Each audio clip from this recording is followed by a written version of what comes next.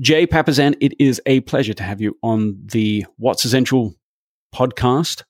You have spent years now, after having written The One Thing, helping people to focus on what is important. I feel in some ways that we've lived, I suspect, somewhat parallel lives. And of course, we've spoken before on your excellent The One Thing podcast. Welcome to the show. Thank you so much for having me. And I'll just echo that. I mean, I stumbled onto your book because so many people were reading our books together because they are highly compatible and synergistic in themes and in execution. That's been one of the funnest things for me about starting this podcast at all, has been talking with people who I've known previously only by rumor. People read Essentialism, then they read that book. Then they all talk about it. And it's almost like we should know each other because in their minds, they have a relationship with these different authors.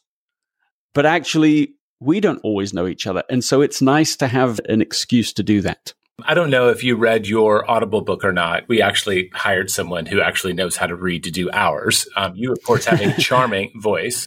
Well, that's nice of you to say. I did read my own for good or ill. Good. But I do think a lot of people assume that's my or Gary's voice. Oh, I see. And I don't know about you, but when I read a book even, I hear a voice in my head. And so I always think about someone reading your book. They've essentially been having a 4 to 6 hour, the size of our book, conversation in their head with us. And that's a very intimate journey. And people often, when we do meet with readers, there's this sense of knowing each other. Kind of one way, but they've been having a conversation with our work in their heads. And that's a very interesting thing to happen. So I'm triangulating now. I had a conversation with you when I read your book without even knowing you. And then I got to meet you and see the alignment. Well, and a book is not an entirely dead thing as it even sits on a shelf.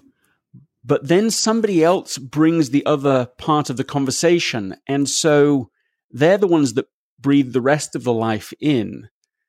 But it's this oddity, really, because you don't know the other half of the story. And they're bringing their meaning in, and they're having this relationship with your ideas. The one of the intersections that happened, and this would have been around, I think it's in the fall of 2015, I heard about a business owner. He ran a training company that read The One Thing and then Essentialism, and went it out and sold his business as a result. And so I heard this and I was like, and it was a very successful business. I don't have his permission to say, but suffice it to say, it was like a 5 to 10 million revenue kind of business, very successful. Yeah. And he sold it almost immediately. So I ended up interviewing him privately. I want to know what happened in your conversation with our books. And it was very cool. And the foundation, we take a while to get there, but the one thing, a lot of it's about productivity and how you can focus your efforts to get more impact. But under all of it is this idea of purpose. And that resonates very strongly in your book. I want to just cut through to what I think is the essence of The One Thing. You have a focusing question. Yes. And I wonder if you could tell us what it is, what it's designed to do, and what it keeps you from doing. Wonderful question. The focusing question is, I kind of think, the beating heart at the center of the book. And it's kind of where the ideas meet practical application. It's a little bit wordy, but it goes like this. What's the one thing I can do such that by doing it, everything else would be easier or unnecessary? So in effect, you're asking, what's the action that you're able to take, not a would, could, or should, it's a can, and it's singular, that would have the most impact towards the thing you're trying to do. And as wordy as it is, it's very specific, and it leads people to a very narrow path. I can tell you, when we were writing the book, I worried a little bit that people wouldn't know the answer. And my discovery over the years has been, when people stop to ask the question, most people immediately recognize their answer or something so close to it to be practically there. And they actually often feel guilty because they've been neglecting it. And so the aha is most people actually do know their priorities, but they're so busy and they don't have a mechanism for identifying it on a regular basis, they neglect them. And so that is the idea. It's not the biggest mistake people have with our book is they read the one thing and they laugh and go, yeah, there's always a lot of stuff. How could you have one thing? It doesn't mean the only thing. It's really about priority, which roots are in first. What is your number one? The first domino of many. So it enables us to take that first most consequential action that often leads to all the other stuff. And it doesn't mean you're saying no to everything else. It's more of a not now, because right now I'm reading to my child. I am going to say no to my phone. Right now I'm on date night with my wife.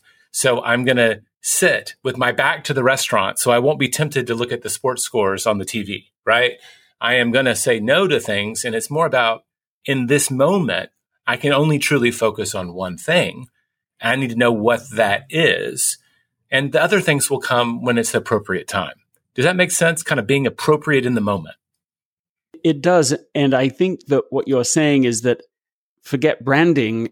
What the one thing book is really the first thing book. Yes.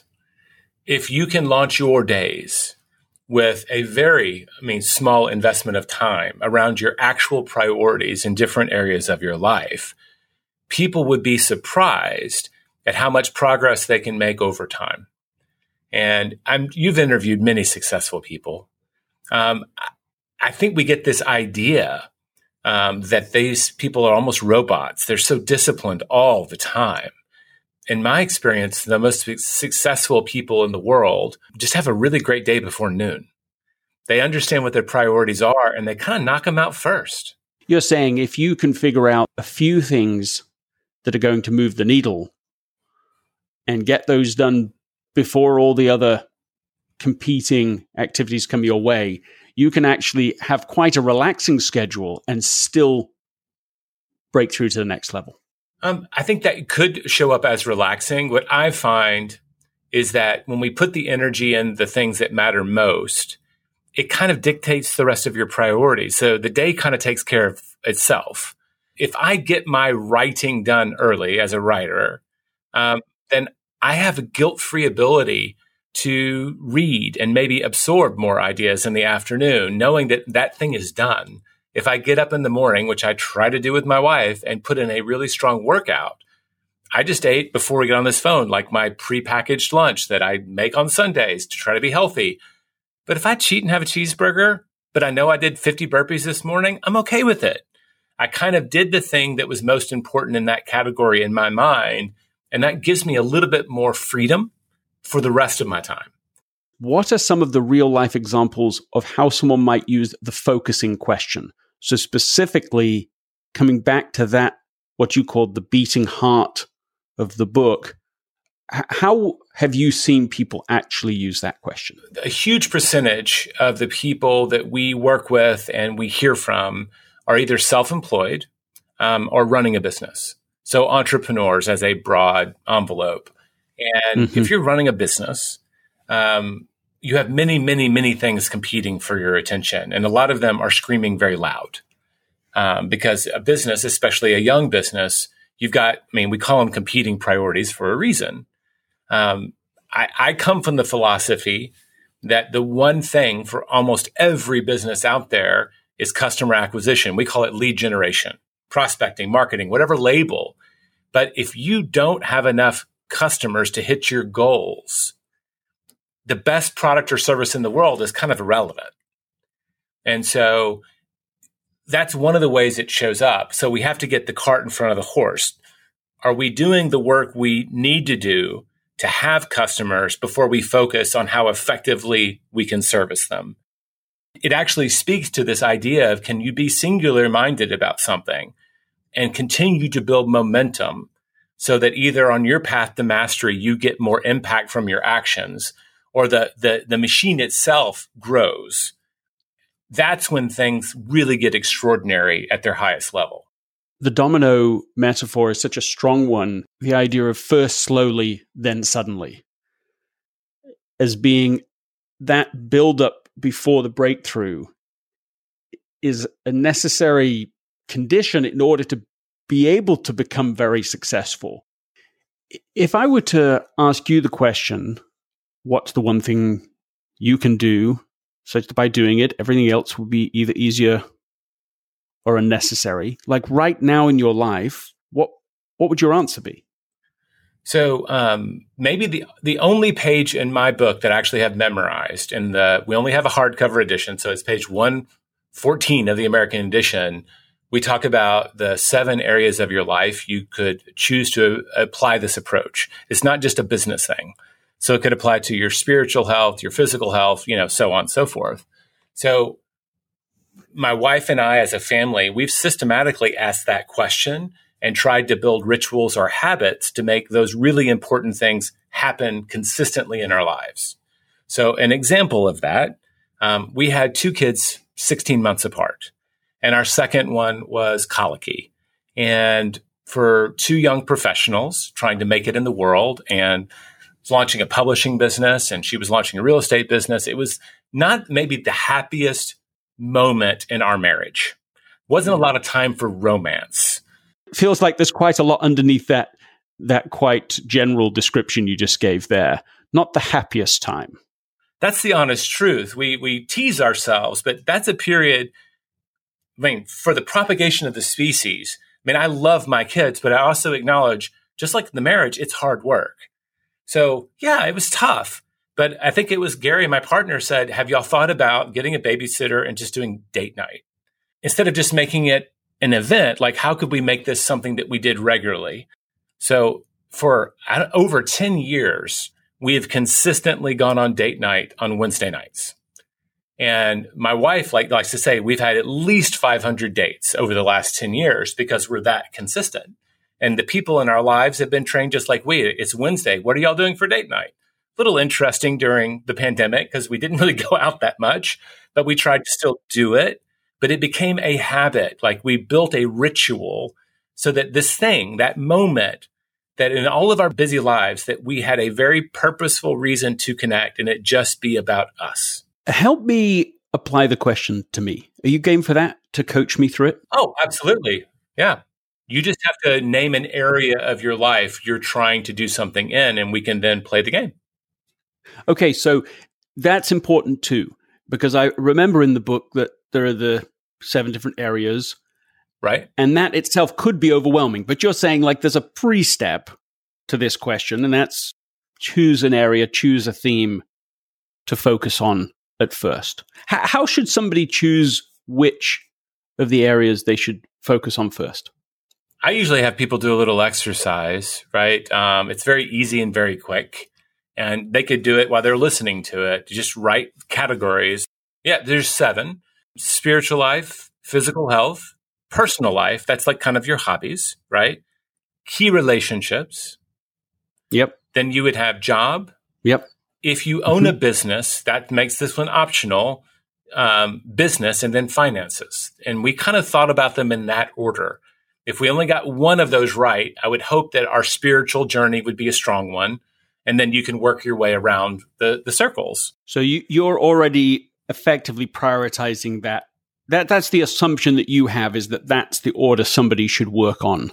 That is our assumption. And I will say it's deeply personal. It's what we believe, but it's going to be someone else's choice. So now, after you write the list down, so I've done that. Now, how should I go through? What's the exercise in selecting which one to focus on? Super simple. I would ask you to rate each of those areas on a scale of 1 to 10, with 10 just being off the charts wonderful, and 1 being maybe you should be thrown in jail for how bad you're doing it, right? So that's just a 10-point scale, and there's no science behind that. That's just what came to mind. But without giving it like a lot of thought, don't need to pull out a spreadsheet, just intuitively rate yourself from 1 to 10 on each of those areas. Okay, I'm doing that right now. Yep. I'll give you a Okay, moment. so I've done that. And so I usually ask people, now you have kind of a dashboard for all the big areas of your life. What jumps out at you? And in my experience, if you ask people to choose one, and it's called the one thing, like don't start addressing 6 areas at once, pick one and let's fight that battle first. Most people in my experience will pick either a high number that they want to sharpen and make better, but most frequently they find the 3, an area that's causing them some pain. So I would ask you, when you look at those circles, which one do you think is your area of greatest opportunity? Well, I'm fairly pleased with the results when I look at them. My lowest score is in personal, but that's because you mentioned the word hobbies. And my investment generally is in family, work, church, community. I mean, there's like that. So hobbies are, I don't feel like I have too many hobbies outside of those commitments. For some people, they would say their work is their hobby. And that is a joyous place to be, like where they get genuine joy from their work. Well, I do feel that, but I'm not sure I should be let off the hook that easily. Maybe there is something to be said about having more time. So one of the things that is a hobby for me is tennis. I'm no good at it, but I like to play. I like to play with my son. I like to play with others before COVID. So that would be an example of something that I've been surprised at how much less of that I've done over the last few months when I actually, at least theoretically, could have done it. So that would be one area. Like when you think of me time for you, what is me time for Greg? And if it's private, you don't have to share it. I just want you to think of it. I love to get in the outdoors. I love to read. I have about 3 or 4 things that would classify as a hobby that I do purely for me, and it fills me up. Then I'd probably give myself a bit higher score than I gave myself, because if I'm expanding it in the way you're describing, I would say, well, my wife and I go on a walk every day for an hour, and we really do it now every day. We used to do it more like Monday through Friday, but now we realize, well, even in the weekend, it's just is so useful and good for us, and we're out in nature, and we're really doing that now, and that itself is feeding. That is a healthy thing. Of course, there's more things that we could do if we all had unlimited time, but the area that's causing me the most time burden and tension is actually in the business area. Okay. Because I actually feel pretty good about things, but there's a whole series of things that I'm building on. I mean, it's a perfect example of sort of build up and versus breakthrough that we were talking about before. So there's a few things that I've been investing on simultaneously. And some days I think, well, maybe I'm not being sufficiently essentialist about it. But for example, you just mentioned there's only a hardback version of the one thing, and that's been true for essentialism until this December, when the paperback version will come out, and people will be able to access the first chapter of a new book that I just finished over the last few months. So the new book comes out in April. The paperback version comes with a 21-day essentialism challenge, and that will also have video components. So for the first time ever, I've expanded beyond this very simplified, I have the book and I do keynotes and some interviews, and that's my simplified life that just really works. Well, now it's expanding beyond that. And there's a whole series of projects that I am working on. But when you ask the question, what's the one thing I could do, such as by doing it, everything else would be either easier or unnecessary. I actually do have a moment of blank. But that doesn't mean I don't think it's a good question. I think it's a terrific question, but I don't have this immediate feeling of, I know the answer. So we address that. That happens. Like the joke is like when you don't know the answer, your one thing is to go get it. That usually becomes reading a book because you're not the first person who's faced this, right? So help me to do it though. Right. So I would ask who, like I would make a short list. I go to who, you might go to where, but where or who could you reach out to? Like, could you go to a book as a source? Could you research this in such a way? Who else has faced a similar challenge and was successful that you could figure out how they navigated it? This episode is sponsored by Shopify. Selling a little or a lot. Shopify helps you do your thing however you cha-ching. Shopify is the global commerce platform that helps you sell at every stage of your business. From the launch your online shop stage to the first real life store stage, all the way to the did we just hit 1 million orders stage. Shopify's there to help you grow. So whether you're selling scented soap or offering outdoor outfits, Shopify helps you sell everywhere. From their all-in-one e-commerce platform to their in-person point-of-sale system, whenever and whatever you're selling, Shopify's got you covered.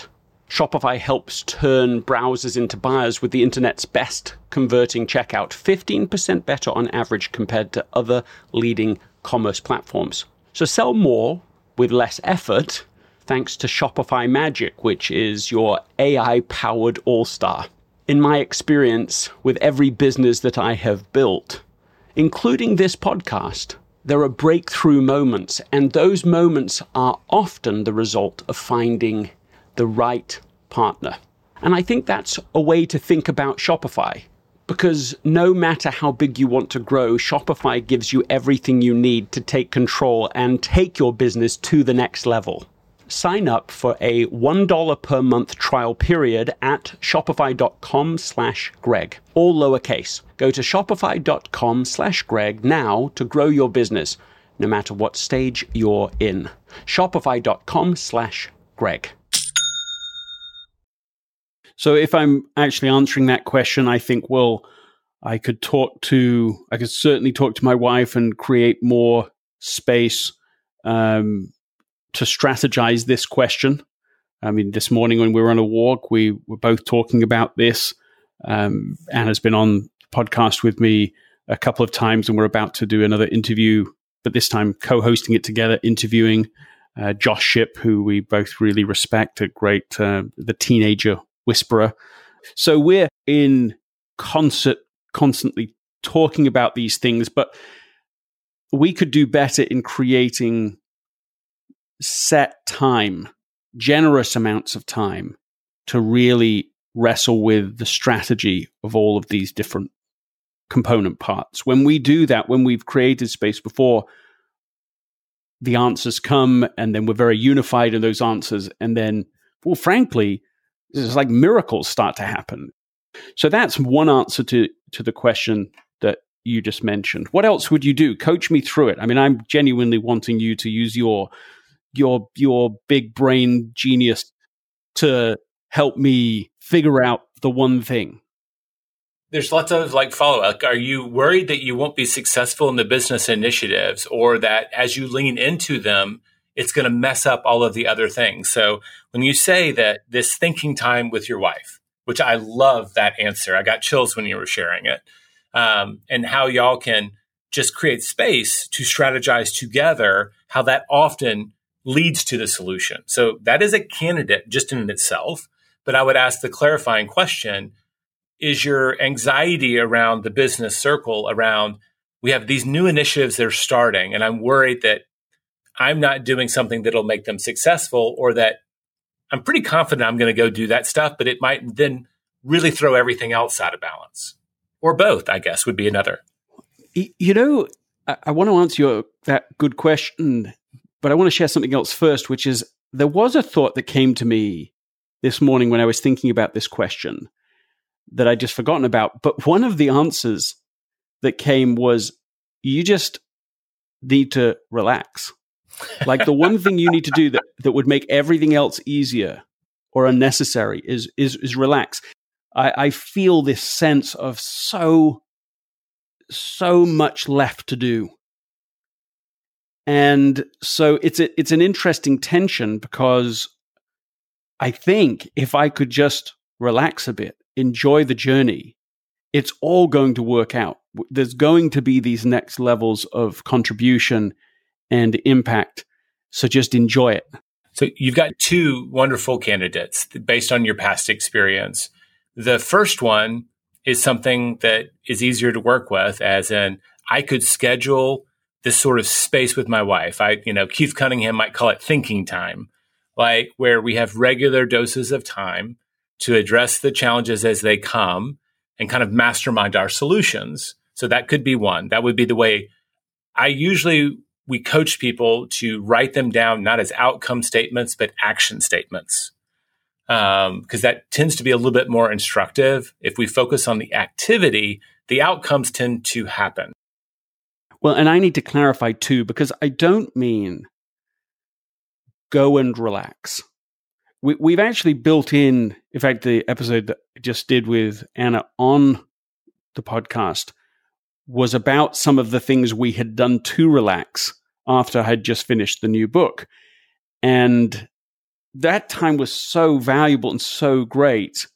And we do have some good practices, daily practices to relax as well. So okay. it's a more to do with, now it could be more meditation, could help, but it's more to do with the ongoing experience that you say, how can you not lose the intensity, the desire, but that you enjoy the experience as you go more. As you, for me, I would say a weakness for me is impatience. I don't mean like impatience yelling at people. I don't mean that sort of impatience. I just mean the sense I mentioned before, you're behind. What I think it is when you're trying to maybe accelerate something that's already happening. So that's very common with entrepreneurs and business people, right? They are, by and large, an impatient bunch. I would probably identify, if I'm not mistaking some of what you're saying, like when I interpret that for me, I tend to live in the future in that I'm always looking for the next thing and I'm looking to the horizon.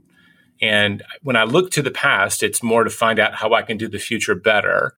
But if they just have moment to prepare, then they can relax and be present. Like there's different interpretations for different people. Well, let me tell you then. So for me, it's not like, if my wife was here right now, she'd go, well, it's not really planning and forecasting. That's not really it. She's always had foresight that's really strong in terms of anticipating specifics. And so she wants to make a plan because she can see around corners in all sorts of ways. Anna and I were just talking, and I said something out loud, and she's like, oh, that names something so true. I said, people wouldn't know about me that I'm not the kind of person who was likely to have got an undergraduate degree and then gone on to do a master's at Stanford and then gone on to write books. Like there's something, the sense of mission is there, but actually the idea of that formal process and do this the way that, you have to jump through a lot of hoops to do everything I just mentioned. And none of that comes natural to me. So for me, and this I think relates to the impatience is that I have, vision of things, of how they either will be or, I think that's actually what it is. I was going to say, or should be, but that's not how they feel to me. It's more like, this is how it will be. It's going to happen. It's just a matter of time. And can we get there faster? And so something that's becoming clear to me as we have this conversation is that I think in there is a key for the resolution of the impatience, which is it's trusting, it's believing, it's allowing yourself to believe allowing myself to believe what I actually do believe. This is all going to happen. So just enjoy the journey. Relax a bit into it, because you don't have to make it happen in quite the way that sometimes we're even told we should do things. That you've got to make it happen, get up and do it. So how could you create something in your life that would be a regular reminder of the aha you just had? Is there a cue that you could put in your environment? Right? If you're like, I know some people would do like an affirmation, Greg, good morning. It's going to happen. Enjoy the journey. Like whatever that is, right? Write it down. You write it in your journal. There's some ritual that allows that escape not to get lost in the impatience or whatever. So you can live that moment. Yeah. You're onto something, and I like it. I have taught the principle of being in the moment. In fact, and it's something I totally believe. What's important now, and to be here, and so on. Nevertheless, if I'm being honest and open about it, when you say that part of the mantra, what it feels like is this is for real. This is going to be manifest. It might be something like keep believing. Ready or not, these things are going to come. So it's more like that somehow, something there. Okay, help me through it. So first off, I can see you're a writer. You're going to deliberate the words. So don't rush out and get any of those phrases tattooed anywhere, right? Clearly, you're going to have to try it out and practice it. But that's the beauty of this is it's not what you could accomplish. It's what you can do right now. And so I usually want people to get into action, because it's in the action that we get to see the results and know, I feel like I'm directionally off a little bit here. So based on what I'm experiencing, what would I change about this? But if we deliberate, we know the trap we can get in of trying to perfect the activity. I would just say we're very directionally. We've had 3 conversations that have kind of all circled the same issue. I would say, what would be your commitment to do? And let's do that for a committed amount of time. For us, we usually say like it's 10 weeks. That's a long time to build a habit.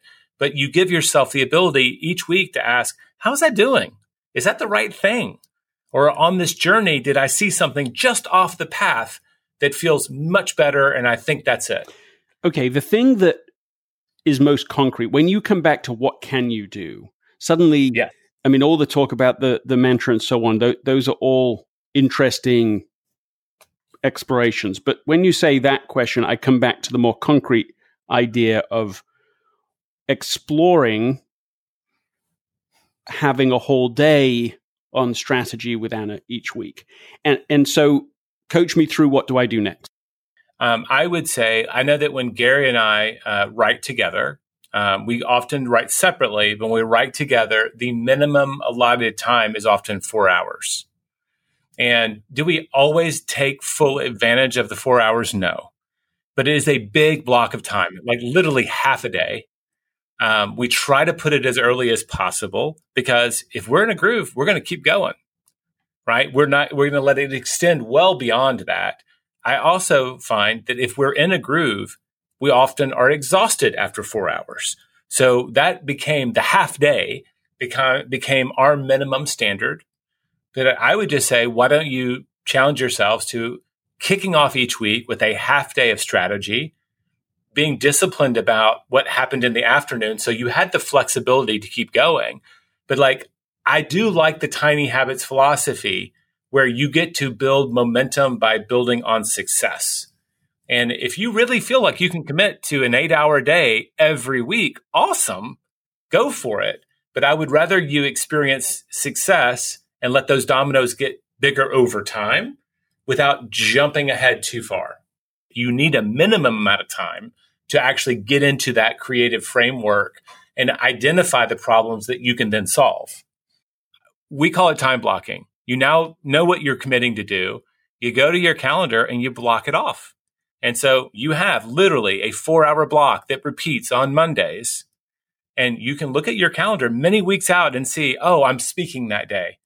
Well, our mantra is if you erase, you must replace. So do you want to take a half day on the Friday before or on Tuesday? But if that becomes the thing you're making a stand around, you are going to do it. Obviously, if your kids are sick, that's a higher priority. But if you erase, you must replace. So you're just going to make a stand around getting that block of time every week. And then you'll see what happens with that time. You'll evolve it. My wife and I do an annual retreat. We do have a weekly check-in. It doesn't take us 4 hours. We're not doing what you're doing, but we've found that rhythm where we help solve each other's problems. And maybe it feels more formal in retrospect than it ever showed up in our lives. It just happened that way. What do you do when you're on the retreat? What's the framework? It's from the one thing. We get in touch with our values. What is our core values? How do you do that? It is a love child of the 90% rule, which is in your book, right? Where if a candidate didn't hit 90%, 9 out of 10 on 3 criteria, they didn't move forward. And our idea of purpose and an exercise that Brene Brown does, where I have 3 words, and this is what I kind of evolved from a conversation with an entrepreneur who sold his business. Mine are family, impact, and abundance. And Wendy has hers. But we both share is impact. That is the one that we both share. But for me, family's first. I can't make a big choice that pulls me away from my family and not regret it. Okay, so I get the idea of the 3 words. Somebody listening to this, they go off and what exactly do they do to reconnect with their values? If you don't know kind of your core values, the things that you should always say yes to, and if it violates them, always say no to, that's just a job you can do. That is its own exercise.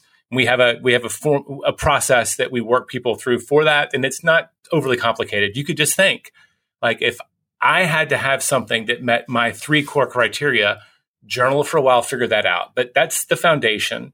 Then we set 5-year goals. Based on our 5-year goals, what will we do next year, right? And we get very specific around those. And then we have it's evolved, right? We ask, what are we going to do for our charity? What are we going to do for our kids? We go through our relationships. It's about a 3-page document. We have it on our website. It's a free download called the Kick-Ass Guide to a Couples Goal Setting Retreat. It's not overly complicated. You're creating space to get in alignment around the things that truly matter. And I've found when we know where we're going together, we have the ability to negotiate for what each person needs so that we can stay in touch with each other on the journey. Do you always do the exercise, or is it really, if I was actually there watching, I'd say, well, they're going out to eat, they're spending time together, they're reconnecting, and it's more informal? So the first night we go to dinner and we kind of get on the same page. So that is the fun, right? We got to have some fun or it doesn't feel like a retreat. It just feels like work. So we go to a nice dinner and we just ask, what are the big things that we need to cover? I can tell you, having done this for many years, a lot of us, we've come to the table having done some of that work. But if you're a first timer, you can just talk we've got this document. Where do we need to spend the most time tomorrow? This helps you kind of realize, I know what the big rocks are for my family, for my health. Now I can say yes to things with some confidence that I'm not going to mess up this other stuff. If I do a few of these habits and I can maintain them consciously, my life is happier and better. Yeah, you're not saying that you are now delivering 100% on every habit and every goal, but what you have that you wouldn't have is a clearer yes to keep coming back to. So instead of simply living your life as a function of the inbox and the inputs that come and the reactive needs and the shiny new objects that come along, instead of those things totally dominating, there's always something to come back to. Yes, a compass of sorts, right? Hopefully guided by values. But you have this compass about where we've said and agreed we're going. What is it we want in the future? Can we talk about that together so that if it shows up, we understand that this is something that it's just not a flight of fancy. It prepared your minds and hearts to be able to take action that otherwise you wouldn't have been able to take. Right. I'm sure you prepared your wife for, if I'm launching a new book next year, that's going to have certain requirements on your time.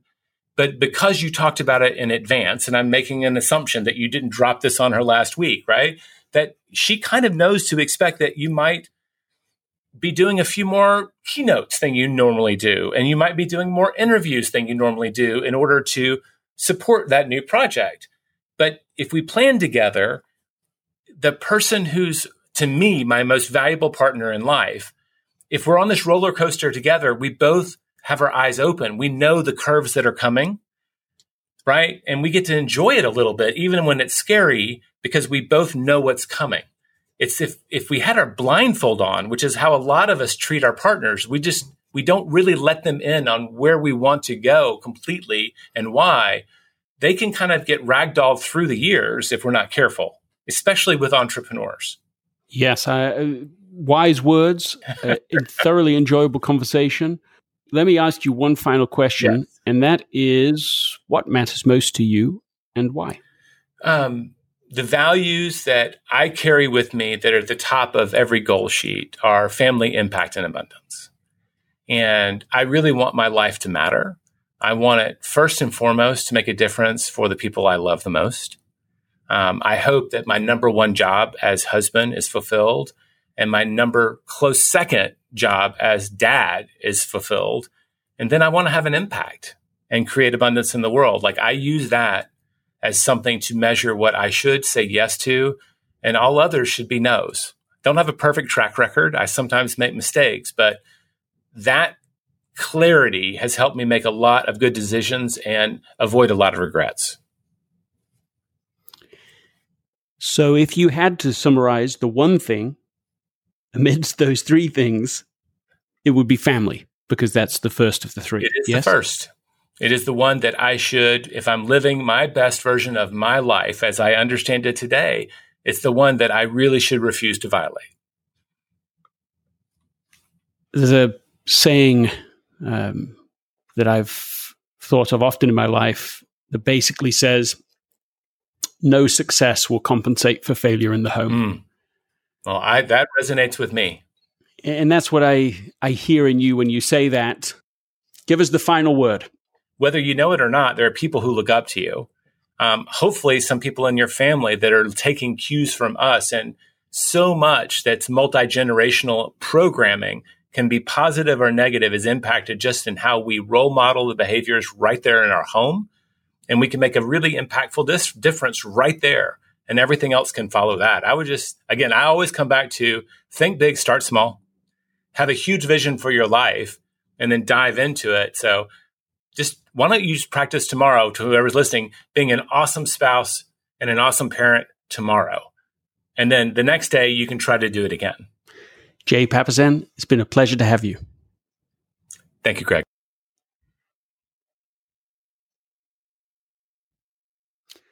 Ladies and gentlemen, essentialists, one and all, we've come to that moment again, the end of the show. Thank you really sincerely for listening. And if you like this conversation, please subscribe on your favorite podcast app and leave a review there, especially write a comment so that other people can find us and we can continue to grow the momentum of this essentialist tribe. It's been amazing to see what's happened already. This show is of, by, and for that essentialist community. And so please share with me through the website at either gregmckeown.com or essentialism.com your questions, your stories, your experiences with this podcast, with the book Essentialism, with your experiences. We can continue to expand and make a difference in the world. Remember, if you don't remember anything else from today, to ask what's essential and eliminate as much as possible everything else. This episode is brought to you by the Yap Media Podcast Network. I'm Hala Taha, CEO of the award-winning digital media empire, Yap Media, and host of Yap Young and Profiting Podcast, a #1 entrepreneurship and self-improvement podcast where you can listen, learn, and profit. On Young and Profiting Podcast, I interview the brightest minds in the world, and I turn their wisdom into actionable advice that you can use in your daily life. Each week, we dive into a new topic like the art of side hustles, how to level up your influence and persuasion, and goal setting. I interview A-list guests on Young and Profiting. I've got the best guests, like the world's #1 negotiation expert, Chris Voss, Shark Damon John, serial entrepreneurs Alex and Layla Hermosi, and even movie stars like Matthew McConaughey. There's absolutely no fluff on my podcast, and that's on purpose. Every episode is jam-packed with advice that's going to push your life forward. I do my research, I get straight to the point, and I take things really seriously, which is why I'm known as the podcast princess and how I became one of the top podcasters in the world in less than 5 years. Young and Profiting Podcast is for all ages. Don't let the name fool you. It's an advanced show. As long as you want to learn and level up, you will be forever young. So join Podcast Royalty and subscribe to Young and Profiting Podcast, or YAP, like it's often called by my YAP fam, on Apple, Spotify, CastBox, or wherever you listen to your podcasts.